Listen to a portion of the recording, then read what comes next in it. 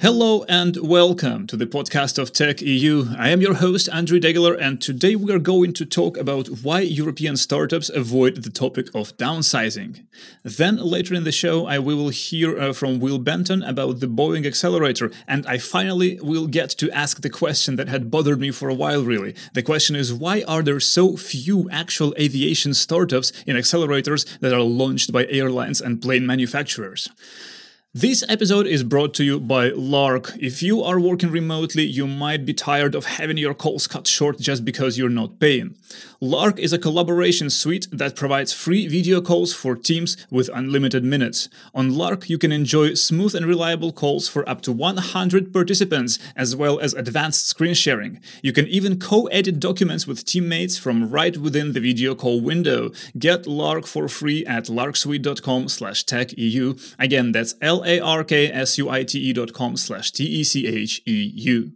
Our first topic of the day is startups downsizing, and that's something we have heard a lot about from the US, but not so much in Europe. For this conversation, I am very happy to be joined by Roxane Varza, the director of Station F in Paris, who used to host this very podcast a few years ago. Hi, Roxane, thanks a lot for joining. Hey, great to be here. So before we move on with the conversation, let us take a few minutes to catch up with some of the most important stories of the week with Annie Musgrove. Hi, I'm Annie Musgrove of Tech EU, and here are some of the most important news stories in European tech. Spotify has published its numbers for the first quarter of 2020, The Verge reports.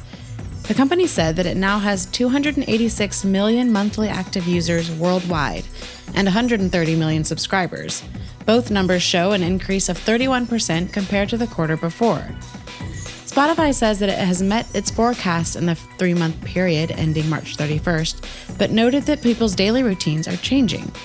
Quote, "Morning routines have changed significantly," says Spotify.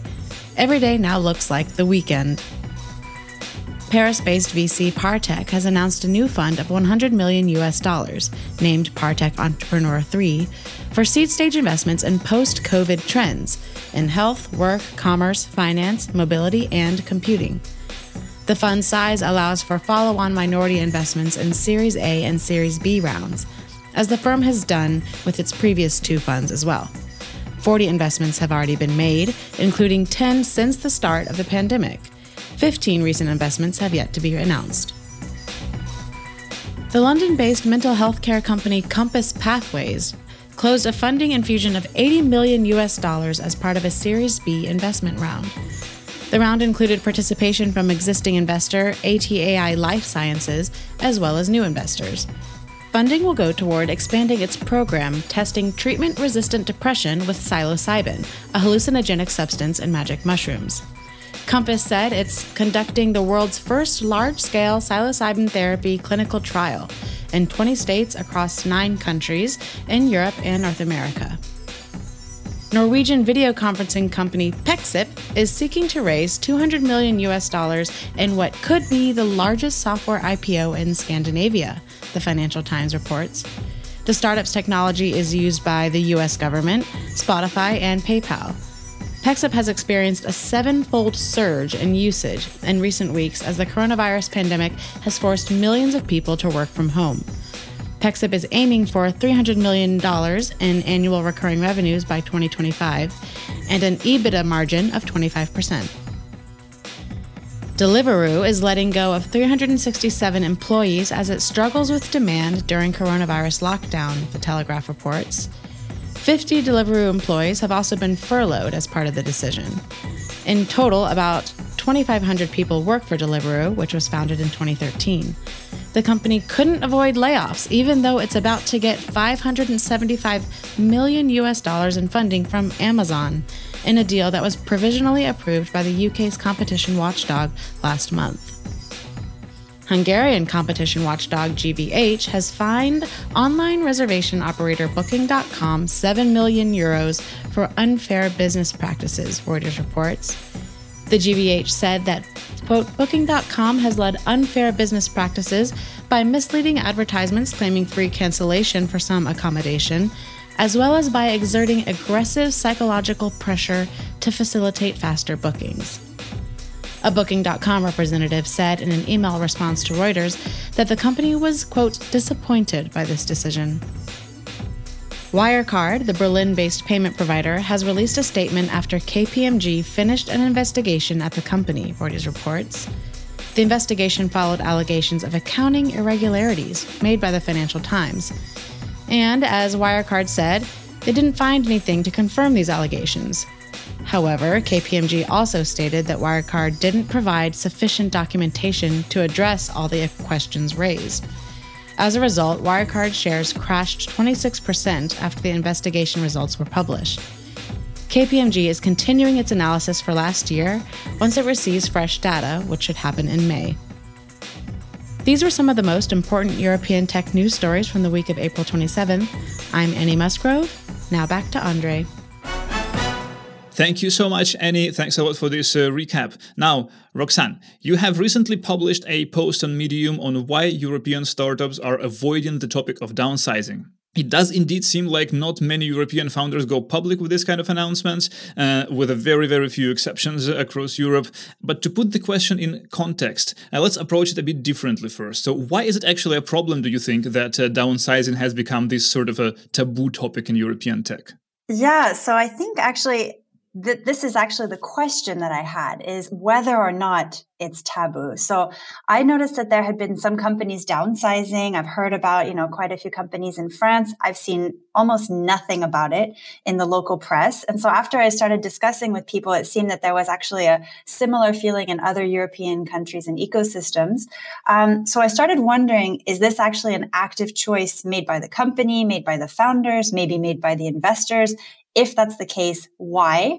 And I actually, after digging into it a little bit, I realized it's actually quite a bit more complex than simply saying the topic is taboo, even though I think that's there's a bit of that in there. But to get to your point or your question, why is it a problem if we're not transparent and actually talk about it? Well, we actually can't properly assess the impact of the crisis. We can't assess whether the different support mechanisms in place are actually addressing the issues that they're meant to address. It really gives us a false sense of reality with regards to our companies and the situation. So, I think it kind of makes everybody feel that our startups are fine, our ecosystem is fine, when in fact that maybe not is probably not the case. And I also think there's also a bit of the sentiment that the startup ecosystem, everything's always great, everything's always perfect. We need to show that actually we can also face troubles and issues, and we're not going to just hide behind them. And so I think it's really important for us to show that, especially in our younger European ecosystem. Right.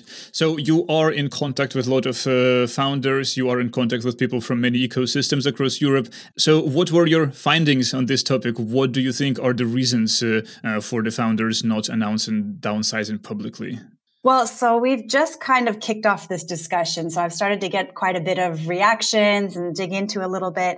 I think there could be a number of different reasons. I think obviously there's a little bit of it's taboo, and these are companies potentially that we've been championing in our local ecosystems. And it's okay to be struggling. We're in a crisis, but I still think that there's a little bit of a sentiment of, are we ready to actually talk about that? There's also, I got a couple of comments about people actually being fearful about how is the press going to deal with this topic, the local press, if they're going to turn it into like a sensationalist story, make the situation look worse than it actually seems. I don't really like that argument. I don't really buy it. I think we've seen companies handle layoffs where the communication actually comes out excellent. I loved the example of, for example, in the US, there was Carta that announced laying off more than 150 people, but actually came out looking really humble and, really human. And so I think actually we need to help our companies learn how to handle negative topics in the press, and also for our press not to take advantage of these situations to kind of slam our entrepreneurs and investors. But actually, I think there's one issue in Europe that maybe we haven't seen elsewhere, because the governments have really kind of tried so hard to protect the jobs through the different furlough support schemes. There is potentially a fear of really being shamed with laying off people. And I think this is problematic because the support schemes are not going to last indefinitely. There will come a time where companies will potentially need to let staff go. And it's really important that they don't try to cover this up or feel like they have to cover it up because of the government. But what kind of feeling are you getting from this conversation? Are we actually having a lot of European startups downsizing, or not as many as in the US, for example? No, definitely. We're nowhere near as many in the US because of a lot of the government support schemes. And actually, in the long run, we may see our numbers not look anything like what they are in the US. We don't have as many unicorns. And in the US, it's a lot of unicorns that we see the big numbers with. We don't have as many overvalued unicorns as well. That said, I think that we shouldn't also see the announcements as black and white. It's not like if a US company announces layoffs, it's only going to impact US jobs. We saw that, for example, with Casper, who essentially cut their European team. And on the flip side, I think we saw a European company, for example, Monzo, they announced that, it's going to be their US team. So it's not always so black and white, but definitely we haven't seen those big numbers, although I think we could start to see more and more in the weeks to come. Right.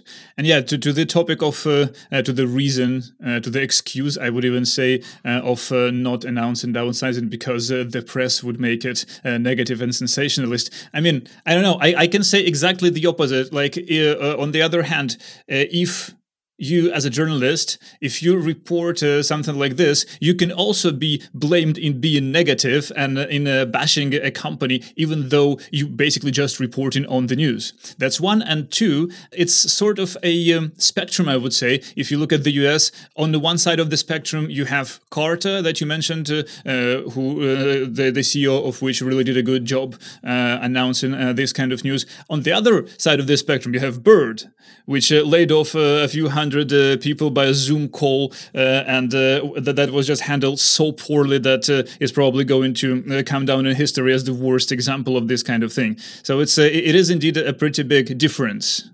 Yeah. And I think actually, it's also, in some ways, it kind of also guides CEOs and founders. They can see the different examples, the different reactions, and they can also learn from what we're actually seeing in the press. So I also kind of think it's great that the press talks about it and shares some of the details because it's actually great for other people to learn from it. You also had this interesting point in the post that with the legal sort of regulations in some countries, you might not even be allowed to let people go in this kind of crisis period. How does that work? Yeah, so I think it hasn't been super... it's not really been, it's illegal to fire people. It hasn't really been said like that. But for example, in France, there's legal delays when it comes to letting people go. And these delays were made so that, it really doesn't make much sense to fire anybody. On the flip side, we have the probationary period in the beginning of every European work contract. So you could let those people go a lot easier. But actually firing someone, you'll be able to do it starting now, but you couldn't do it as easily up until now, which really just made it so that people were kind of encouraged to furlough their employees rather than let them go. Speaking of which, and it's totally a different topic, but I have heard a couple of times at least from startup founders that these sort of regulations that we have in Europe, that you cannot fire someone next to immediately are sort of hindering the growth for startups. Do you hear anything like this, and what do you think about it? Just wondering. Well, I mean, I think the situation at the moment is very different from what we see in normal times. And so in kind of a normal economic environment before COVID crisis, obviously I've heard that argument before. At the same time, I think in the US, there's kind of the job instability. You can let people go, get them very quickly. In Europe, we actually have the stability also when somebody wants to leave a company. You have that stability because you have a certain delay that you have to respect before the person can go. So I think there's both to take into account. And I actually don't think it's as negative as people tend to make it sound in Europe. Yeah, and I think right now, actually, people who work for startups, they certainly enjoy this kind of regulation, because being fired in a time like this, effective immediately, is something that I can't even imagine, honestly. Yeah, and so especially some of the situations you mentioned, the Bird situation, I think, given the whole context right now, it just seems like you could be in a really shitty situation in other countries. Yeah. And also, I just wanted to ask, do you think that this sort of fear to announce downsizing, is it linked in any way to the perceived lack of a failure culture in Europe? So that's something that I'm not too sure that it's necessarily linked to fear of failure. But as I mentioned earlier, I do think that it's also potentially because these companies that might be downsizing, I think they've kind of really been promoted as the champions, and we really don't want to see them fail. And that's from, many levels. I think the investors behind them, I think the local governments. And I think that, just the fact is that downsizing doesn't even mean failure, especially in an economic crisis or climate that we're seeing right now. And so I think that it's not necessary. It shouldn't be seen as a failure to have to downsize. It should just be as, this is a reality of adapting to the current economic situation. Right. And how about yourself? How about Station F? Did you have to downsize at all? No, actually, we are pretty lucky at Station F. Our team is already really small for everything that we're doing. So we don't have any plans in the foreseeable future to downsize, although I do have a lot of my team on furlough at the moment. So I think that's been a huge advantage to us. Right. So, Roxanne, this is it for my questions for today. Thank you so much. Thanks a lot for joining, and thanks a lot for your insights into the ecosystem. My pleasure. So if you are listening to this and you are a founder of a startup that has had to downsize, do write us an email, do share your experience. I would love to hear from you. And now we can move on to the featured interview of the day, and that's a conversation with Will Benton, an investor, a DJ, and the venture and ecosystem director of the ATI Boeing Accelerator in the UK. This one is coming up after a word from our sponsor. TechEU podcast is supported by Lark. If you are managing a remote team, you might want to try this next generation office suite.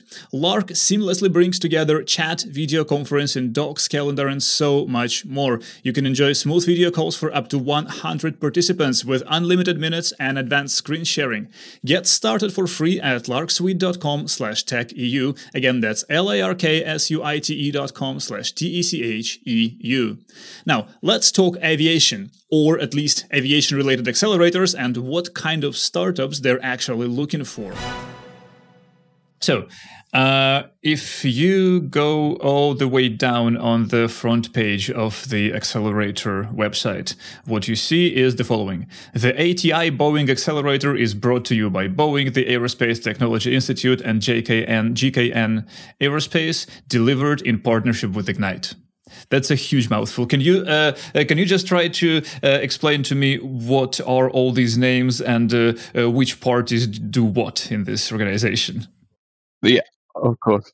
So the Aerospace Technology Institute is a part UK government-funded, effectively trade body that represents the interests of the UK civilian aerospace sector. So that's design, manufacture, and production, and then maintenance of airplanes, rather than aviation with people being on a plane with an airline, for example. They sit on top of I think it's in the ballpark of about 150 million sterling a year of grant funding, specific to the aerospace industry. Which is designed to help established aerospace businesses drive research and innovation forward, sometimes partnering with smaller scale businesses, mostly SMEs. And they work with the sector to kind of set the digital strategy for what the UK aerospace industry should be doing and kind of sit across that. Boeing is the Boeing company, one of the largest manufacturers of airplanes in the world. GKN Aerospace are a UK-based but international, again, aerospace and manufacturing business. And then Ignite is the Ignite Accelerator, which is a UK-based accelerator that's been running seed to Series A stage accelerator programs around the UK since 2011. Right. Okay, this makes it a little bit easier. So which part did what in this in this whole setup? The ATI worked with Boeing to kind of set the accelerator program up, which is why it's called the ATI Boeing Accelerator. And both Boeing and GKN Aerospace are the corporate sponsors of the program. And then Ignite, which is the company that I'm kind of attached to, is the actual delivery partner for the program. So the program team, there's three of us. We're the kind of part of the conglomerate that's actually designing and delivering the accelerator program, working day to day with the startups. Right. And what are the goals of ATI and Boeing and GKN with this program? What do you want to achieve? So the program is designed to kind of build and then sustain an ecosystem of early stage startups, creating innovation that's applicable, relevant, and of interest to the UK aerospace industry. So as I was saying earlier with the ATI's grant funding projects, this is the earliest stage that I think any of the three, ATI, Boeing and GKN, have ever worked in terms of working with startups. So this is very much a test to demonstrate that actually there is value in working with very early stage businesses because they are creating cutting edge innovation as it's created or spun out of universities or kind of started up. So it's twofold. It's to create this ecosystem by giving early stage startups access to corporates, and then on the corporate side, giving the corporates access to kind of bleeding edge innovation as it's being developed. And longer term, the program is designed to make the UK an area of kind of global interest for if you want to start up in aerospace or you want to come into the aerospace industry, you come and do this program in the UK as a way to do that. Right. And how did you define the stage that you were looking for?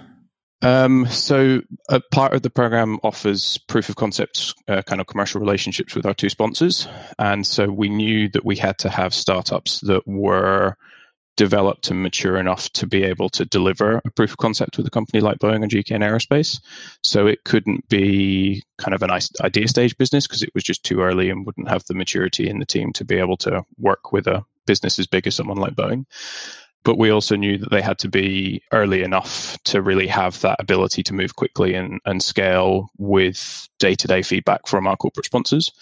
So we're mostly focused on kind of late seed stage, early Series A companies who have a product, who have commercial revenues and traction, either in aerospace or in an adjacent sector, so oil and gas, automotive, manufacturing, pure tech.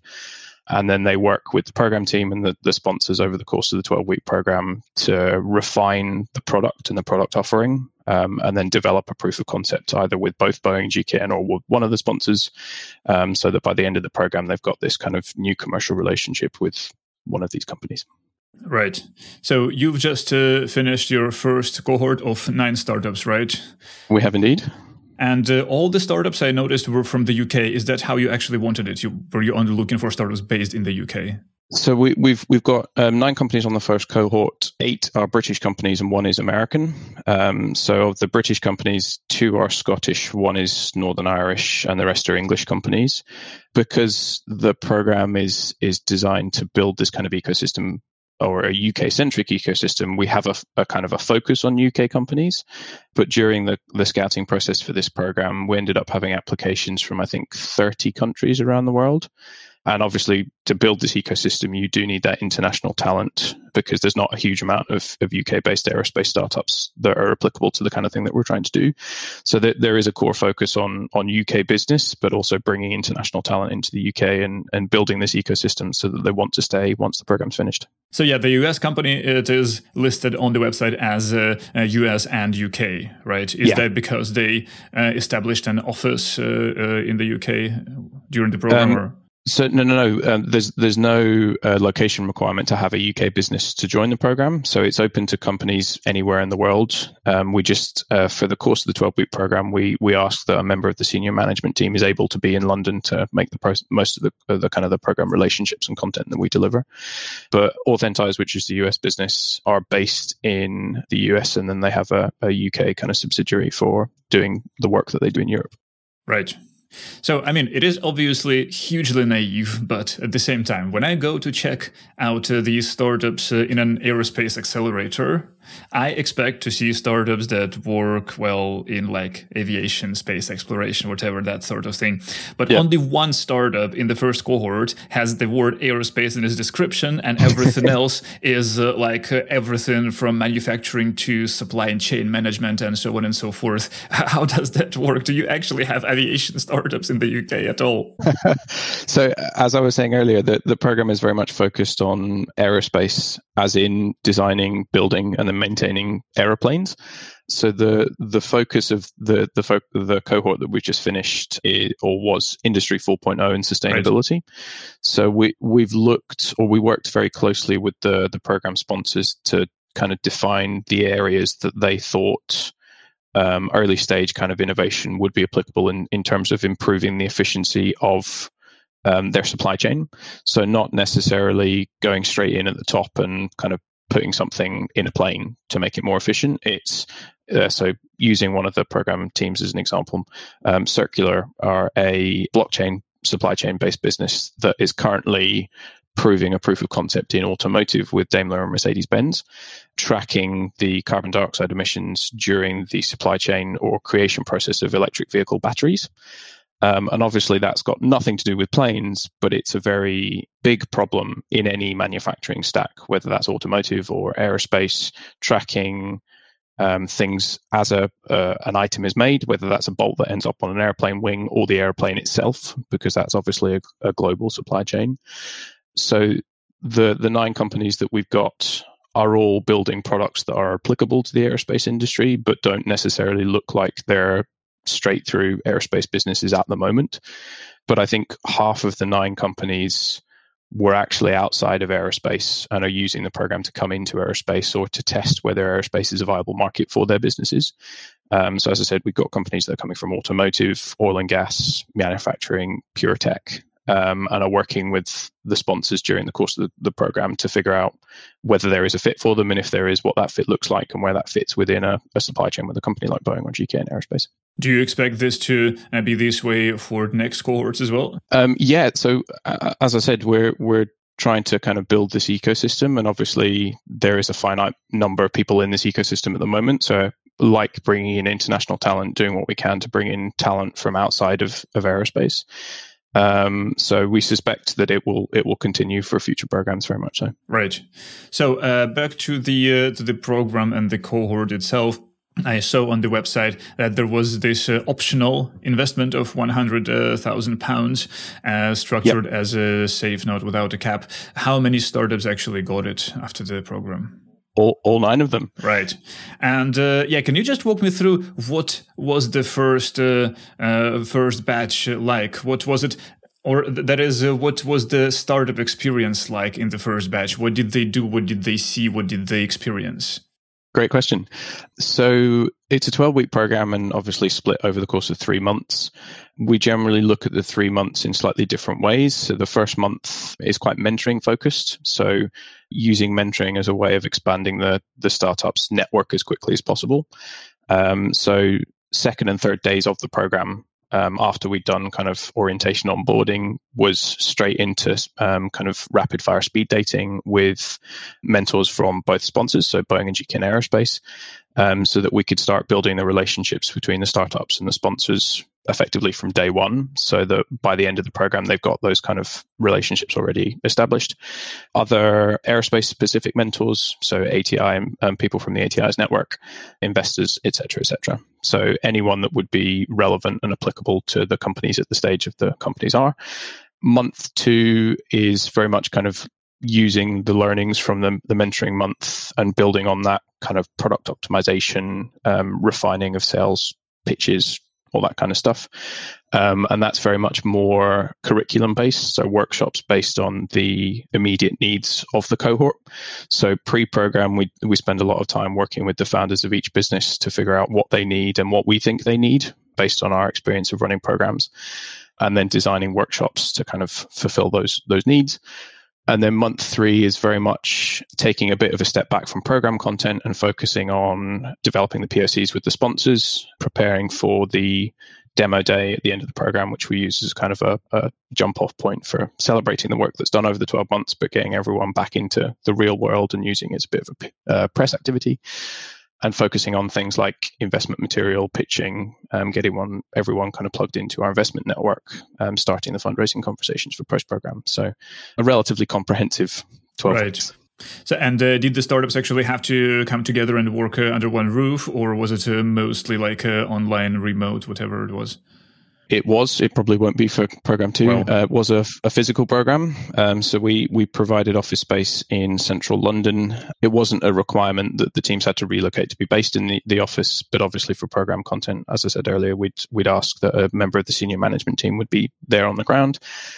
Obviously, things are a bit different at the moment, but we had the office space kind of available post-program as well, so that people could kind of continue developing the relationships that they built over the course of the program.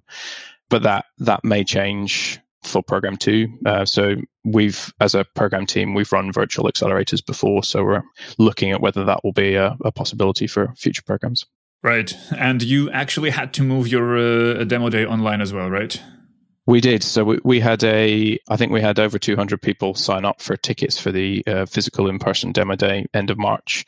We ended up looking at all of our options to try and do it virtually and to try and kind of do it like Entrepreneur First. They did a broadcast of their end of program demo day. But because of our various stakeholders all over the world, we've ended up spreading it out over the course of what we call Demo Month. So we're doing a lot of kind of online PR activity for the teams and about the program. And then we're looking at doing a joint kind of demo day for this program and program 2 as and when that's up and running. So there will be some sort of physical in-person event. We just don't know when that will be yet. And you said that some of the startups were basically trying to enter the aerospace field and see whether it's a good fit for them. So are there any startups that decided that, no, we don't really want to work in this space at all? I don't think we've had anyone that's kind of completely steered clear. I think there's been a very useful, quite quick learning that because of the necessity around moving at a sensible pace rather than trying to move as quickly as possible, it's not the quickest industry to try and kind of get into. So I think there's been a reevaluation of priorities rather than coming in and being like, absolutely not worth our time, we'll stick with what we know.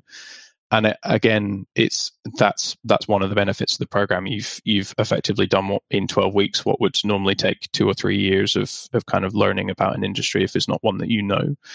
But all 9 companies are in the process of developing proof of concepts with either 1 or 2 of the sponsors. And even if it's a proof of concept and then it doesn't progress, at least you've got that kind of demonstration that you've done something in the industry if you're coming into it new. We'll see. We're still quite early on in these relationships, so TBC. Right. And just recently, we had this podcast recording with different people from accelerators from across Europe and also in the US. So it seems like the acceleration landscape is not going to be the same, and the programs have to adapt, and everybody's going online and so on. What is it like for you for the second cohort?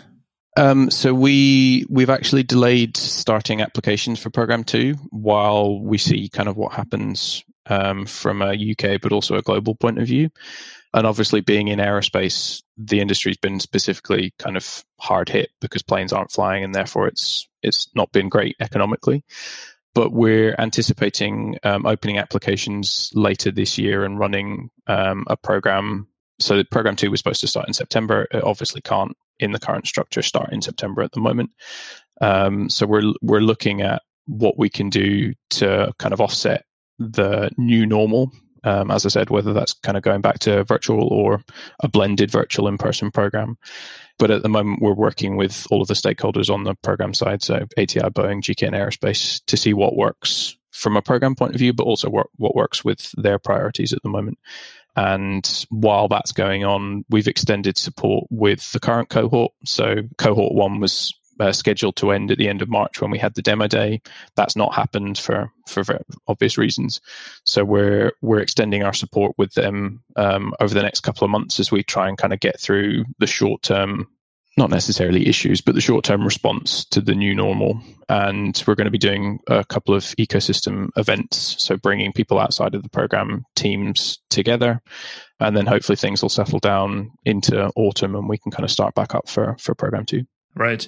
So I really wanted to finish on some of a more, uplifting note. That's why I wanted to ask about your own personal background, because I was looking through your LinkedIn page and I see that you do work as the Venture and Ecosystem Director for this accelerator. You also are an investor, a venture scout, a DJ. You founded a cultural publication in the UK. How does it all work together in you? How does it all fit? Yeah, so I did a biomedical science degree at university here in London, graduated that in 2010.